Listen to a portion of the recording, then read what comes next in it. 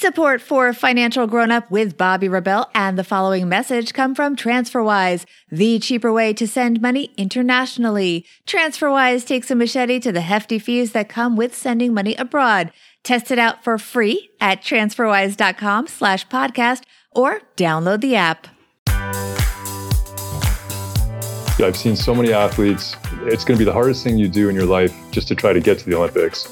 The last thing you need is to see, yourself going into the red, accumulating debt. The psychology is already hard enough. You don't need something else like that distracting you. You're listening to Financial Grown-Up with me, certified financial planner Bobby Rebell, author of How to Be a Financial Grown-Up. And you know what? Being a grown-up is really hard, especially when it comes to money. But it's okay. We're going to get there together. I'm going to bring you one money story from a financial grown-up, one lesson, and then my take on how you can make it your own. We got this. Hey friends, very excited about today's guest. We have our first Olympian on Financial Grown-Up, our first athlete overall, in fact, Jeremiah Brown. He won a silver medal as part of the Canadian rowing team at the London Olympics and wrote a book about it called The 4-Year Olympian. But if you met him earlier in his life, you most likely would never have predicted that kind of achievement. At 17, he came very close, in fact, to going to prison. He was a father at 19, and there's a lot more to the story. I will let him take it from here. Here is Jeremiah Brown. Jeremiah Brown, you are a financial grown-up. Welcome to the podcast. Thanks for having me, Bobby. And I'm so excited because, Jeremiah, you are the first athlete that we have had, and you are also a silver medal winner in the Olympics. So congratulations on that. Thank you. And honored to bring maybe a different perspective. Yes. Well, you're also out with an amazing book, The 4-Year Olympian, which is talking about how you got there in just 4 years. And it's a story of perseverance and grit and determination, but also financial planning, which is part of why I wanted to have you on the podcast. Tell us your money story and how that helped you become an Olympic silver medalist. Yeah, let me set the scene for you. I was 23 years old. I was in my first job at a bank as an analyst. I had this dream to go to the Olympics, and I had this problem of how I was going to fund that dream. I also had a young son at the time. I started early in life, and I was thinking, how am I going to pay for his daycare, which was $800 a month, my housing costs, which at the time I was renting a nice house at this lake in Victoria in British Columbia, Canada. And that was costing me, I think, $1,500 a month. And so I had this cost of living that I needed to ratchet down if I was going to be able to figure out how to fund my Olympic dream. So what did I end up doing? Well, I saved every penny of my disposable income for a full year for my job. I moved from that expensive rental into a really small condo. 500 square feet, so it was pretty tight for... With your son? Yeah, with my son and his mom. There were 3 of us. Wow. And we were in this shoebox condo, but eventually I got my housing cost was down to about $600 a month.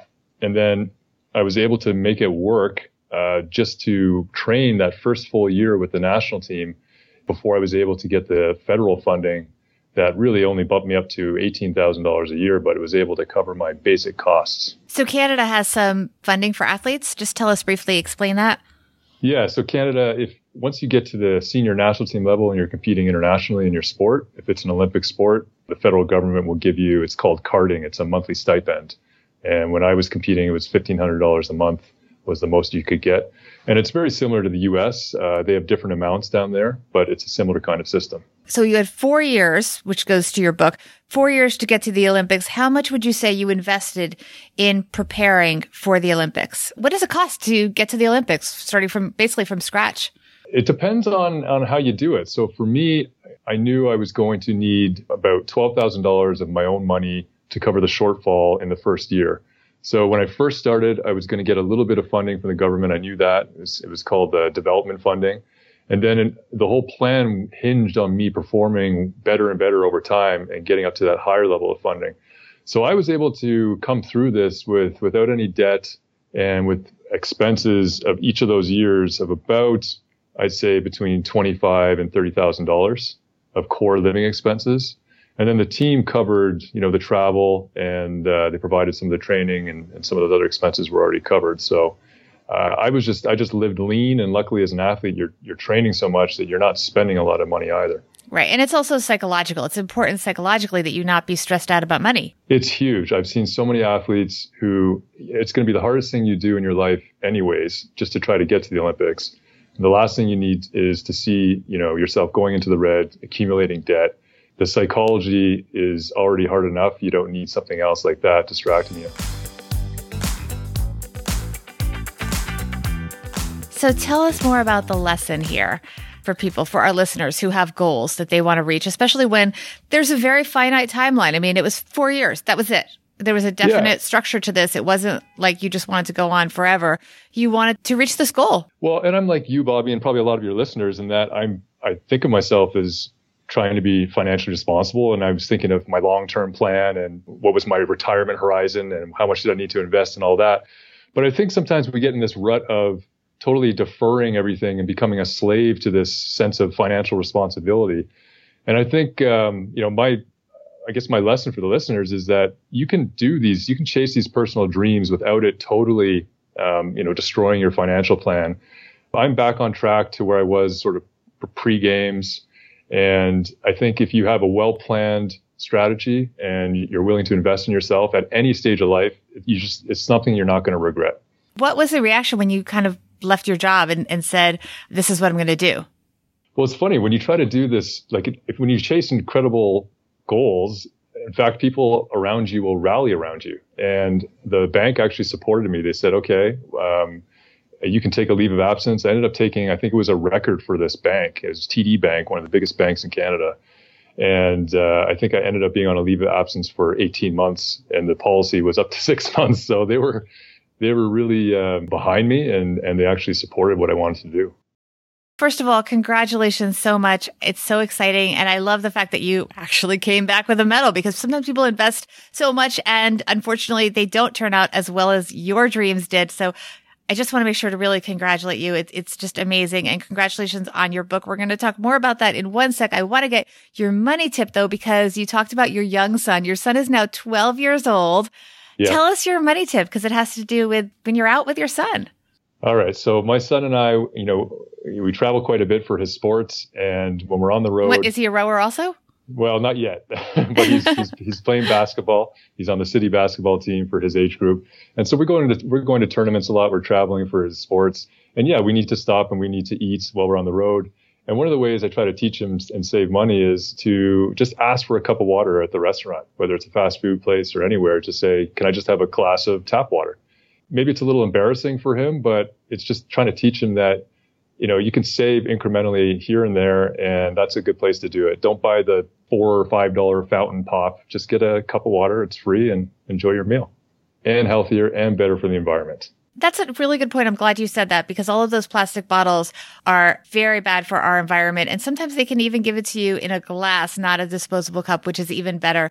So it's important to save money and save the environment. Tell me more now about The 4-Year Olympian, your new book. Okay. So this book, it's a 4-Year Olympian. And it took me 5 years to write the book about the story. So, so wait, it took you longer to write the book about your 4-year journey to the Olympics than it did to get to the Olympics. It did. It was the second hardest thing I've done in my life, and it's just difficult in a different way. It's sort of an intellectual kind of masochism as opposed to just a brutal physical and mental effort. So it's essentially a memoir from when I became a young father at the age of 19, and I was faced with this. To me, it felt like a predictable path in life, and I still felt like I had potential as an athlete. I went and chased this dream, and really the book is an exposition on overcoming self-doubt and what happens when you enslave yourself to a goal like I did. You allude to struggles. I know you were a young father. It sounds like it was unexpected. What other struggles did you have earlier in life?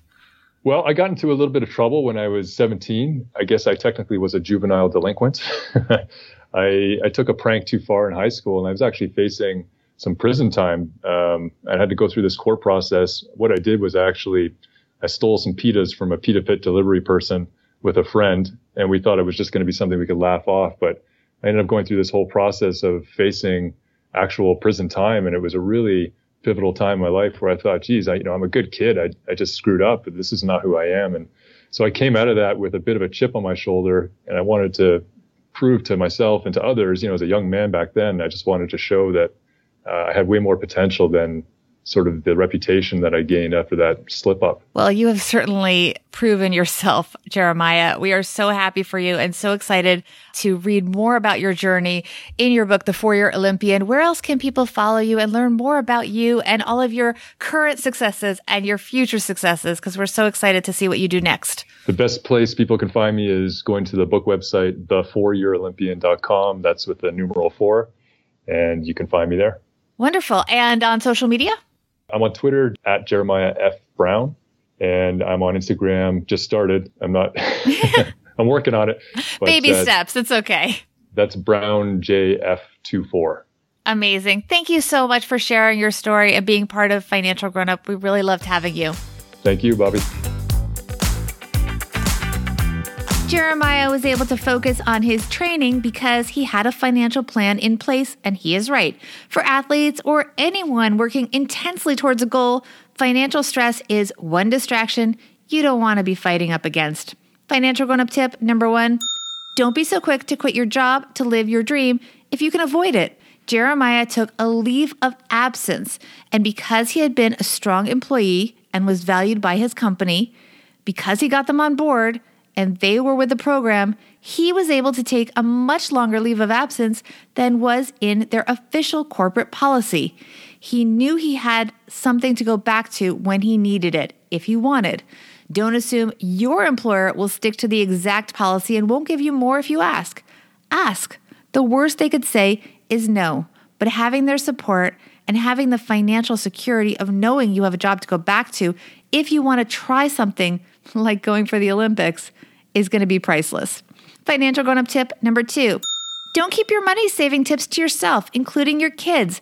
Jeremiah's tip about asking for a cup of tap water instead of buying soda or bottled water was spot on, but even better was the fact that he was teaching his 12-year-old son painless ways to save money.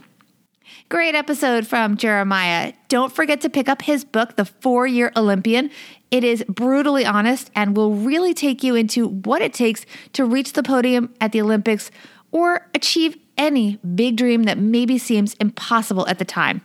Hit the subscribe button if you have not already, and be in touch on Twitter at Bobby Rebell, on Instagram at Bobby Rebell1, and on Facebook, my author page is Bobby Rebell.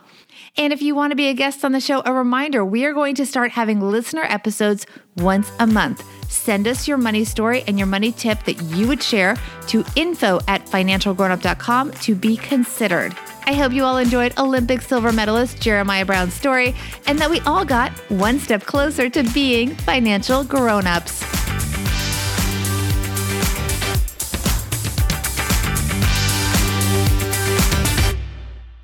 Financial Grown Up with Bobby Rebell is edited and produced by Steve Stewart and is a BRK Media production.